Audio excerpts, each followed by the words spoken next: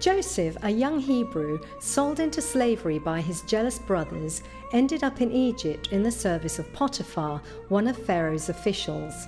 Because God was with Joseph, he prospered, so much so that Potiphar entrusted him with the running of his whole household. All was well until Potiphar's wife sought to seduce Joseph, but he persistently resisted her advances.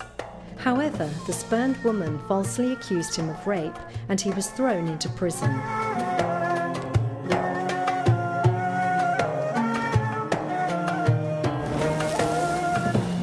But while Joseph was there in the prison, the Lord was with him. He showed him kindness and granted him favor in the eyes of the prison warden. So the warden put Joseph in charge of all those held in the prison, and he was made responsible for all that was done there. The warden paid no attention to anything under Joseph's care, because the Lord was with Joseph and gave him success in whatever he did. Sometime later, two of Pharaoh's officials, the cupbearer and the baker, offended their master and were put in the same prison where Joseph was confined. After they'd been in custody for some time, each of the two men, the cupbearer and the baker of the king of Egypt, had a dream. When Joseph came to them the next morning, he saw that they were dejected. So he asked Pharaoh's officials, "Why do you look so sad today?" "We both had dreams," they answered, "but there is no one to interpret them." Then Joseph said to them, "Do not interpretations belong to God? Tell me your dreams." So first, the chief cupbearer told Joseph his dream. The interpretation that Joseph gave him concerned the cupbearer being restored to his former position before Pharaoh. Joseph concluded his interpretation by saying, "But when all goes well with you, remember me and show me kindness, mention me to Pharaoh and get me out of this prison." Then the baker shared his dream. But this time Joseph's interpretation foretold that within 3 days the baker would be judged and beheaded. Now the third day was Pharaoh's birthday, and he gave a feast for all his officials. He restored the chief cupbearer to his position so that he once again put the cup into Pharaoh's hand. But he impaled the chief baker, just as Joseph had said to them in his interpretation. The chief cupbearer, however, did not remember Joseph. He forgot him.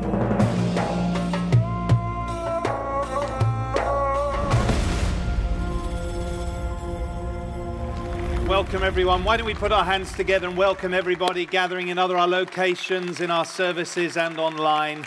So glad you could join us for part 4 of Living the Dream. It's an amazing story, isn't it? The Joseph story. So many great lessons that we can apply to our lives. We're in a particular season of Joseph's life. I've called it a preparation season. It's a 13-year-long season from the time when at the age of 17 he has this dream of future greatness. And then he has to wait 13 years till he's 30 when he starts seeing the dream fulfilled. And as we've seen over the last couple of weeks, there's a couple of tests that he has to pass, tests that we often have to face in our own lives. For those of you here a fortnight ago, you remember Joseph had to pass the forgiveness test. And I know many people responded to that message, and there was a deeper work of freedom in your life, which I think is wonderful. And then last week, Andrew stunningly unpacked for us how Joseph overcame the faithfulness test and said no to Mrs. P and overcame and triumphed over temptation. But there's a third test that I want to look at today that Joseph faced. And it's the fruitfulness test. Can we say those 3 words together? Forgiveness, faithfulness, fruitfulness. What is this test of fruitfulness? It's this. Although Joseph had a dream for the future, he was going to be stunningly promoted. He didn't wait until the dream started to be fulfilled before he started prospering and enjoying God's blessing. In other words, he was fruitful in the preparation season, in the tough time. He didn't just wait for the big break. He chose to do what I want to encourage every single one of us to do, is not wait for the future, but to make a difference now. Can we say that together? to make a difference now. I don't know about you, but I find one of the dangers, particularly if I'm waiting for a promise to be fulfilled or a vision or a dream to come to pass, or maybe it's just a season in my life when I think there doesn't seem to be a lot happening here. I find sometimes I can get into a bit of escapism, and while it's important that we look to the future and we hold on to the promises of God, I believe it's vital that we don't, as it were, somehow live in the future, because guess what? We've only got one life, and the only life that we can live is in the now. I can't make a difference by living in tomorrow. I've got to make a difference by living right here and now. Do you ever find yourself saying, or maybe sometime in your life you've found yourself saying, when I leave school, when I go to university, when I get my qualifications, when I meet Mr. or Mrs. Right, when I get married, when I get my perfect job, when I win the lottery, when Man City get to the top of the Premiership, that's when I'm going to be living the dream. Seriously though, did you find yourself putting off the blessing till some future moment? You say, well, that's when I'm going to really start living life. But there's only one place you can start really making a difference, and that is now. Don't wait. Yes, let's believe God for greater promotion. And here's the thing. If we put off the blessing always to the future, and we always wait before we decide to make a difference, guess what? We won't be ready for what God has in store for us for when he does promote us. And so that's what we see in Joseph. He doesn't wait for the big break. He doesn't even know that his preparation season is going to end. We know. Instead, right in the midst of this tough preparation season, we see that he prospers and he makes a stunning difference. And I believe he's a fantastic example for all of us and how we can live our lives and make a difference in our now, in our 21st century context. So let's look at two ways that Joseph was able to make a difference in his now. The first is this: it's a call for us, like him, to expect the favor of God. Expect the favor of God. Not the favor of God sometime in the future. How many are ready to see the favor of God right now in your life? So I'm not going to put it off until tomorrow. I'm not going to wait until everything works out. I can believe for the favor of God right now in my current situation, even if the situation is tough. And that's exactly what we see in Joseph's situation. I mean, let's remember how tough life was for him. He's a slave. He's hundreds of miles from home. He's a foreigner. He's not got any rights or privileges. He ends up in prison. How many think that being a slave and being a prisoner represents tough? Represents confinement? And as I said a couple of weeks ago, instead of, though, us reading at the beginning of chapter 39, when he arrives at Egypt, things like, and here was Joseph, downcast, defeated, full of self-pity. We don't read that. Instead, we read these remarkable words. The Lord was with Joseph, so that he prospered. The Lord was with him and gave him success in everything he did. You could say, Joseph, you've not got any right to be successful. You're a slave. How can you possibly succeed? But Joseph didn't let the limitations of his current circumstance stop him from prospering, being successful, and making a difference in the here and the now. And he's a fantastic example for you and me, how we can make a difference no matter how tough life is, no matter how much we're waiting for the future promotion. God wants us to enjoy his favor now, to experience his presence now in a very tangible way. In fact, if you look at the way Genesis 39 is written, I encourage you to study it on your own. The first part of the chapter starts off like we've just read. God was with him, God's prospering him, he's succeeding in everything he does. That's a slave in Potiphar's household. Then we have the incident with Mrs. Potiphar, he overcomes, and then we go, he's unjustly put in prison, and then almost exactly the same language. Now in prison, it says, and the Lord was with him, gave him success in everything he did. In other words, here's Joseph in the midst of a tough time, facing horrendous temptation, and it's like he's in a favor sandwich. How many like to be in a favor sandwich? You're in the middle, and you got the favor of God all around you. Well, I believe that's what God wants for us. He wants us to be surrounded by his favor. He's not yet out of the situation, but he's blessed. He's protected. He's got the smile of God. He's got the presence of God all around him in those situations. And notice what happens as a result of the favor of God on him. There's an overflow. Do you know when God blesses your life, God wants that blessing to overflow to others? And so we read in Genesis 39, verse 5, I love this, it says, the Lord blessed the household of the Egyptian, that's Potiphar. Can we say this together? Because of Joseph. How many of you like this to be said over your life? God's blessing that company, that school, that neighborhood, because of you. Because of the favor of God on your life. This is wonderful kingdom ambassador stuff. Blessed to be a blessing. But here's my thing. That if Joseph in the Old Testament could enjoy this, how much more could we in Christ enjoy the favor of God?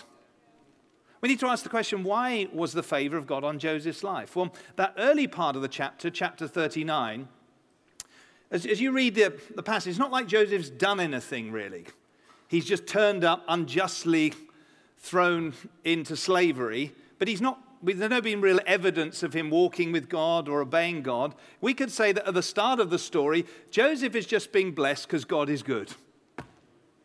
And because Joseph is in the line of promise and the line of blessing that goes back to his great-granddaddy, Abraham. What did God say over Abraham? I will bless you and make you a blessing. And that blessing carries on down to Isaac and then to Jacob. So it's just as if you like, Joseph is walking in inherited blessing. But guess what? When we're in Christ, we live in inherited blessing, don't we? Amen. We live in all the blessings of God, all the promises of God to Abraham and all the other Old Testament promises are all fulfilled in one who is without equal, who has no rival. His name is Jesus Christ, King of Kings and Lord of Lords. And because we are in him and he's in us, we can expect the favor of God to manifest. We walk in unconditional grace and favor because of what Jesus has done, not because of what we've done. Isn't that amazing? And that means if Joseph had this kind of experience, how much more we in Christ as New Testament believers? So we can say, along with the Apostle Paul in Romans 8:31, you can say this when you go out this afternoon or into Monday morning, wherever you step out into your front line, you can say, if God is for us, who can be against us? If the presence of God was with Joseph, how much more is he going to be with you and with me? Not only is he with us in the New Testament, but now by the new birth, he's in us. So he's certainly for us, isn't he? Can I say, if God is for us, who can be against us? Yeah, come on, let's thank him for that. And then he goes on in that same passage of Romans 8 to talk about all the difficulties and many of the people who Paul's writing to as being persecuted, Paul himself being persecuted. He says, but in all these things, in all these trials, in all these tough times, we are more than conquerors through him who loved us. Praise God. Thank God for the favor of God. If Joseph experienced the manifest presence of God, not just the fact that God's everywhere, but God actually with him. Think about it. You're not going to work alone. God is with you and in you and surrounding you, surrounded by the favor of God if you've received Christ. But there's a sense in which, because we're in Christ, we all can enjoy unconditional favor. If we look at the story of Joseph, and in fact, if you look through the Old Testament, there's a sense in which this phrase, the Lord was with him, is saying that the Lord was with this man in a particular way. And so while the first part of the chapter is the Lord was with him, unconditional favor, walking in the blessing of Abraham, what happens in between the beginning of the chapter when he's a slave and when he gets put in prison? Those of you here last week, what happened in between? Who did he encounter in between? Mrs. Potiphar. Now think with me. Do you think God was pleased with Joseph hundreds of years before Christ, without an Old Testament, without the Ten Commandments, that he was able to say, because of my loyalty to God and because of wanting to please him, Mrs. Potiphar, on your bike. Well, he didn't quite say that, but how many think that pleased? Or more to the point, Joseph got on his bike and fled out of there.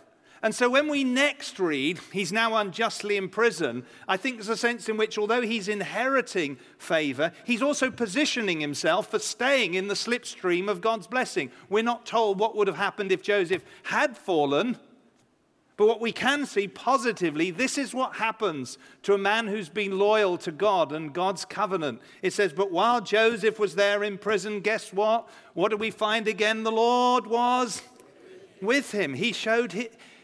God showed him kindness or loyalty and granted him favor in the eyes of the prison warden. The Lord was with Joseph and gave him success in whatever he did. Don't you just love this? Here's this guy at the bottom of you, if you like, the social order, and yet he keeps rising to the top. You can't keep a man with the favor of God down, or a woman for that matter. Praise God. He wants to anoint modern day Josephs and Josephines with his favor and cause them to be raised up as kingdom ambassadors. Amen. Blessed to be a blessing. And so like Joseph, let's receive the favor of God as a gift, but let's also position ourselves through obedience. John 14:21, Jesus said, if you love me, you'll keep my commands. For those who keep his commands, he says, he will love them. And he will manifest himself to them. Guess what? God wants to display his favor and his manifest presence over your life. How many want maximum favor? Let me ask you again, how many want maximum favor wherever you gathered?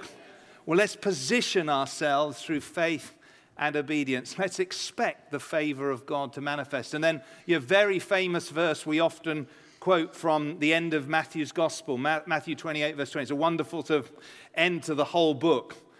And Jesus says, and surely I am with you always to the very end of the age. The context of that is actually in the context of as we go out and make Jesus known, he promises not just in a he's with us because he's always with us because he loves us, but this is a sense of his manifest presence going with us. And as we go, we can experience his power, his miracles, his help in the most difficult circumstances because we're on his agenda, not just our own. Amen? So let's expect the favor of God like a prevailing wind. And when the favor of God's in your life, even though, like Joseph, you're not immediately taken out of the situation, you can be blessed in the situation. Illustration comes to mind. I was on the particular walk, the West Highland Way, as part of our sabbatical. I'd already been going a long way, and I had blisters on my feet, and I need a bit of sympathy as I tell this story, okay? I had blisters on my feet, and I was facing a 13-mile leg of the journey. No, thank you. No loos, no cafe, no food. Thank you, you're doing really well. It's so bleak that even the sheep aren't stupid enough to be on it. It's a place called Rannoch Moor. It is desolate out there. So here I was, blisters on my feet. That was a bit slow. And as I set out, the rain came. I tell you, Scotland loves rain. And it wasn't just like raining a little bit. It was like driving rain, and I was walking into it. And I was wearing this coat that I'd bought that I was told was guaranteed waterproof. And after half an hour, I start feeling all damp down my neck. I thought, what's going on there? It must be sweat. And of course, it wasn't. The coat had leaked. So here I am, picture the scene, I'm blisters. I'm on this long journey, no one's around, not even sheep to keep me company. And the driving rain is coming against me, and I'm feeling utterly miserable. I thought this is supposed to be a sabbatical, I'm supposed to be getting refreshed. And then suddenly, the rain stopped, the wind that was coming against me died right down, the sun came out. I was still on Rannoch Moor, I still had many miles to go, and I still had blisters on my feet. Now, this is the good bit now. I'm not...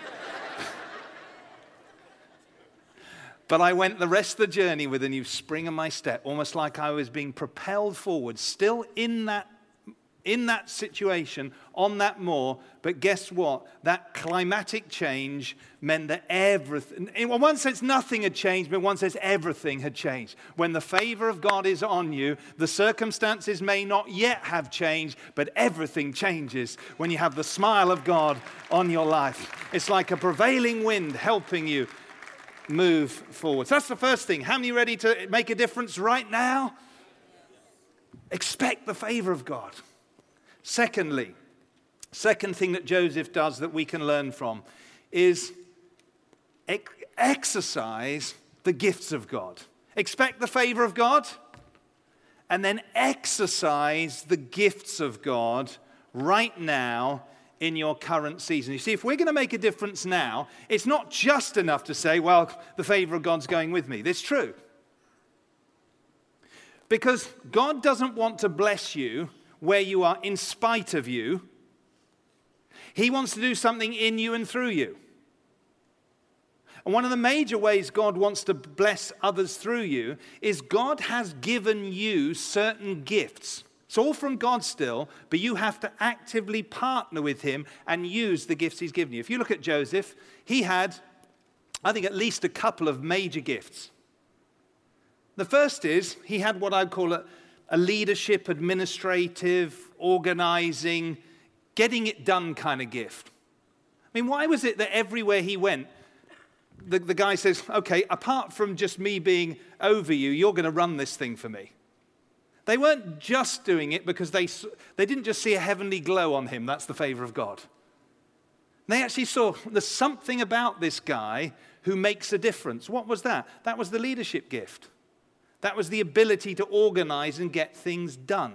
Now, if Joseph had not exercised that gift in Potiphar's household and in prison, I don't believe he would have been ready for the far bigger assignment of running the Egyptian empire. Would you agree? How many think it takes a little bit of experience of leadership before you're in charge of running an empire? God knew that. That's part of what this season was about. So don't despise the day of small things. Don't say, well, why am I here? You're partly here because God wants you to make a difference to those around you, but you're partly there because he wants to prepare you for what he's prepared for you. So don't get off, oh, when I get there. No, exercise your gifts now. So that's the first thing. He had a leadership gift. But then secondly, he had what we might call a prophetic gift. It's all to do with dreams. He has the dream early on in the story. But also we find him here in the text we've just heard actually interpreting the dreams of his fellow prisoners. And guess what? He was faithful interpreting their dreams, which opened a door for a future telling of a dream, who also had some dreams later in the story. And Joseph was able to interpret his dreams. Pharaoh, some of you have read ahead, and that was a complete game changer and was the way that God got him to where he wanted him to be. But the point is, Joseph didn't wait till he was interpreting the dreams of someone really important. When I meet somebody really important, then I'll be on my best behavior. No, he was using his gifts for the people around him. He's just faithful with those who are in his charge. So, what's that got to do with us? Well, the good news is, again, if Joseph in the Old Testament, hundreds of years before Christ and before the outpouring of the Spirit, had these kind of gifts, guess what? We can be confident because we are in Christ, we have the Holy Spirit, and God has given us all gifts. I haven't got time to unpack this. If you read end of chapter 5 and most of chapter 6 of Living the Dream, I unpack a little bit more about this teaching on spiritual gifts, but quick overview, throughout the New Testament, both Paul and Peter and others, they teach about the fact that God has given every single Christian gifts. Some gifts that we have are what I call creational gifts, things that we're just born with that we're good at. For me, it might be something like DIY, not. I got missed on that one. At least that's my excuse anyway. But no, certain things, and we think, oh, that's not really a gift. That's just what I'm good at. Yeah, and where did it come from? Came from God. He's your creator. And then there's a sense in which we have what we might call spiritual gifts, except they're all from the Spirit because they're all from the same God. But when you become a Christian, when you get born again, and particularly when you get filled with the Spirit or baptized in the Spirit, you start realizing God gives you other gifts. It's almost like he releases certain gifts. And there's lists of them in the New Testament, things like prophecy, like Joseph had, healing or miracles or special faith. There's those kind of gifts. Now, God hasn't missed you out when it came to giving gifts. You're included. Say right now, I count myself in. Why don't you say that? I count myself in. God has given you certain things. They won't be the same gifts as Joseph, but God has given you gifts. Now, in the New Testament, most of the references to spiritual gifts and how we're to apply them are taught within the context of a local church. Most of the guys they're writing about when churches get together in groups and gatherings and whatever. Now, help one another within the church. How many know that? We have gifts to help other people in the church. But what I love about the Joseph story is that here's an example of a guy in the Old Testament who is actually anointed by God for spiritual gifts that he uses not inside but outside. Joseph doesn't have an inside. He's out there on his own in a foreign country in what we would call a workplace environment, and it's tough, and yet he's ready to use the gifts that God has given him.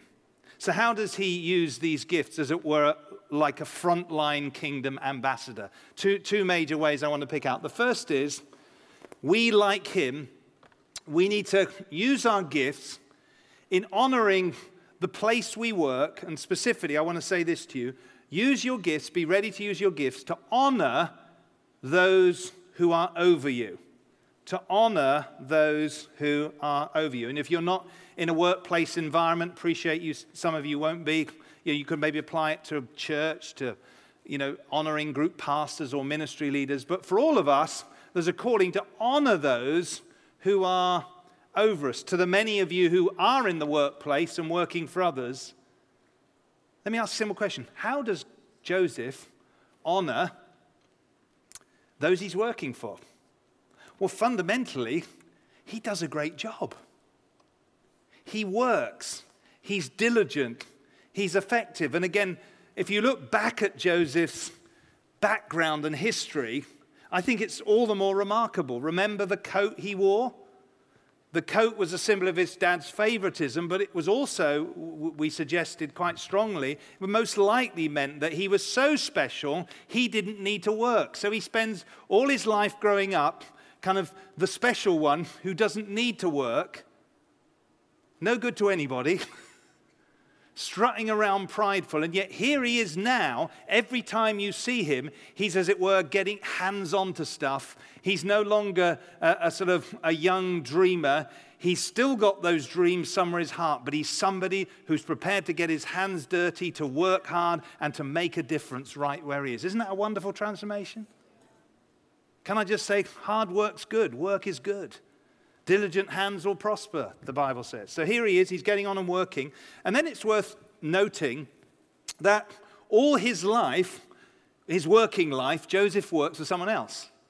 That's not wrong if you end up as the boss or the CEO or you're self-employed. But I think it's interesting that Joseph is almost content with what God's called him to be, which is a fantastic number two. He rises to the very top wherever he goes, but he's always reporting to or serving someone else. And if you think about the bosses, if you like, that Joseph worked for, let's just say they probably weren't Christians. In fact, I know they weren't. They were highly unlikely to be worshippers of Yahweh, the God of Israel. We know they were all Egyptians. And what we know about Potiphar, background studies have suggested he was probably a pretty ruthless man. Why do I say all this?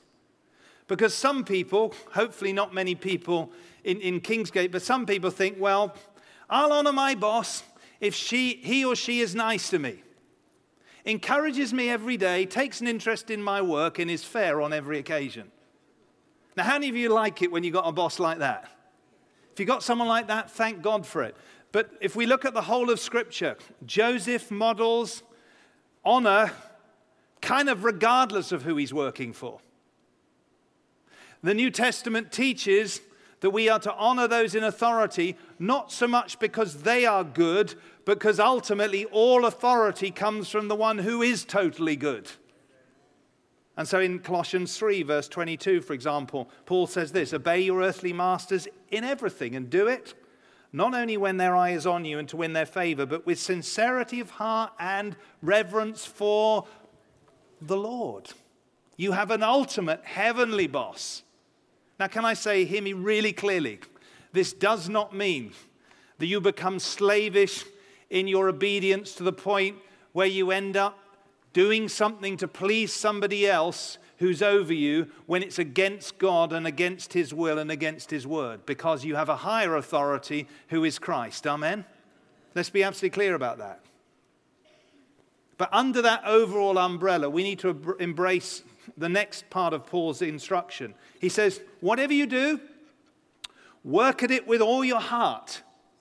Why? Because you're working for the Lord, not for men, since you know that you will receive an inheritance from the Lord as a reward. It is the Lord Christ you are serving. Very often when I talk about serving in the local church in context of serving Kingsgate, I said, you know, guys, as we serve on the car park and, you know, ministry teams and small groups, whatever, when we go to glory and Jesus hands out the rewards, we're going to get a fantastic reward for all that we've done. But this verse is telling us, in addition to that, you're going to get a reward for the work you do, your Monday morning work, your Monday afternoon looking for the kids' work, after the kids' work, whatever you're doing to serving others in Jesus' name, there is going to be a reward in the new heavens on the new earth. Aren't you glad about that? It's all going to be worth it. So let's make a decision that we're going to honor those over us and we're going to make a difference now. I heard a great story of a church in the US where it says, one of the leaders in our church works for a job placement company. She sent me an email a while back telling me that whenever she can, she hires people from our church. Her boss, who is most definitely not a follower of Jesus, had walked into her office and asked her to hire as many people as she can from that church you go to because they make the best employees around. Come on, let's have emails written like that. All across the UK, amen, and particularly within our cities and region. So first then, let's be always ready to use our gifts to those who honor us. Let's make a decision, wherever we're at, God, we're going to honor you by honoring those over us. We're going to do a great job. Secondly, as well as honoring those over us, I believe God wants us to use our gifts in the here and now to help those around us. So this is the second thing. Help those around you. Use your gifts. Be ready to use your gifts to help those around you. And this obviously applies whether we're in work or not. I was just out in the center of town just doing a bit of shopping yesterday. And sometimes it kind of gets to the point where I don't know whether I'm just particularly sensitive to the Lord in a particular moment, but I'm just so aware of the compassion of God and what he feels about the people I see walking all around me. Guess what? God loves every single person you're ever going to meet. And he knows their needs, and he wants to reach out to them and help them through you. Be they neighbors, be they people in your social space, be they people at work. Let's be alert and aware to those around us. And this is what Joseph does. It's incredible. He's an amazing example of reaching out to his fellow prisoners. Again, let's remember, what was Joseph's growing up experience like when it came to relating to, say, peers? Awful, wasn't it? He actually spends his whole life, the odd one out, almost like completely isolated and separated from his brothers. He walks around probably with a prideful superiority, thinking just about Joseph. Here he is in the prison. Look at what the tough years have done. Look at the softening now and the compassion and the awareness of those around him. The key to this miracle that we're about to see, the key to this incredible prophetic moment, is Joseph just notices what's going on. Sometimes I think, well, I'm going to wait for a sudden feeling before I step out and serve God. Sometimes you just need to be aware of where people are at.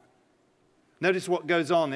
He's got two fellow prisoners who by the providence of God happen to have come from Pharaoh's household, which is part of the unfolding the story. These two officials have had a dream. Joseph goes to them. They're in his care, and he notices something about it. It says, Joseph saw that they were dejected. And that simple seeing, that simple awareness, opened the door for what's to happen. So he asked Pharaoh's officials who were in custody with him in his master's house, why are your faces so sad today? He's not prying, but he is interested. He is empathetic. And because they weren't good Brits, they were Egyptians from the Middle East, they didn't say, I'm fine, thank you.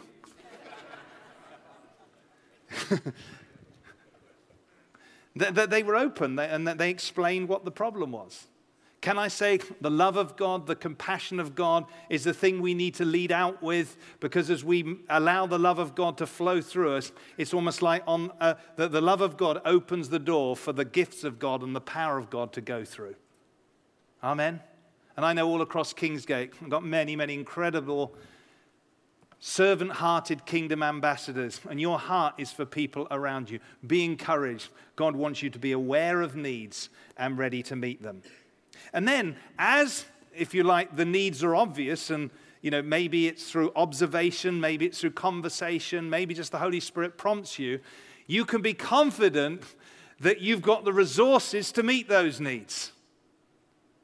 In this case, the two guys had had dreams and they had no one to interpret them. Joseph boldly steps forward, not confident in his own ability, but confident in God's grace. And he says this, do not interpretations belong to God? He's pointing to God as the source. Tell me your dreams. Now, let's pause for a moment.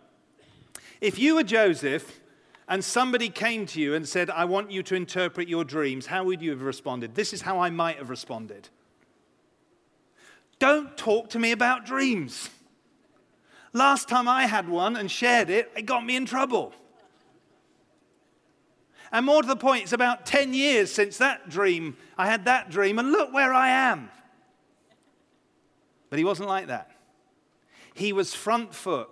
Can I say, he'd not lost faith in God's gift working, and he was prepared to step out. And I believe it's so important. Don't stop using the gifts God's given you just because it didn't work once, or it didn't turn out how you wanted once. Don't stop sharing the gospel or inviting people to church or praying for them or getting involved in their lives or helping them practically just because last time it didn't go too well. Keep on serving, keep on front foot, keep on helping those around you. Always be ready to help those around you. And then, come on. Don't back off. Oh no, it might not work again. Keep stepping out. Keep being led by God. Keep allowing the Holy Spirit to work through you. And then as you find God works through you, point where you can, not in a cringing way, but wherever you have opportunity to say, and actually, it's because God loves you. Why does this happen? Because Jesus has a plan for your life. Joseph pointed to God, and he did so humbly. He was humble. He knew it all came from God now, not Joseph. But he was also incredibly bold, wasn't he? Do you read how he interpreted the dreams of those guys and they came to pass? And some of you say, well, I could never do that. But maybe that's not your primary gift. But when you're in your gift, when you're in your zone, you can be humble but confident that God is using you. Amen? And the great news is I know that all across Kingsgate, we've got many amazing people who are living in and expecting the favor of God. They're exercising the gifts God has given them. A particular one I want to just read to you is a great story from Franik, who's an amazingly faithful and gifted drummer on our Peterborough worship team. He sent in this email entitled, The Life of a Pea Salesman, P-E-A.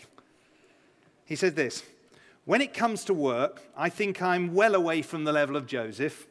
I'm not the prime minister, thankfully, but I am occasionally in charge of grain storage.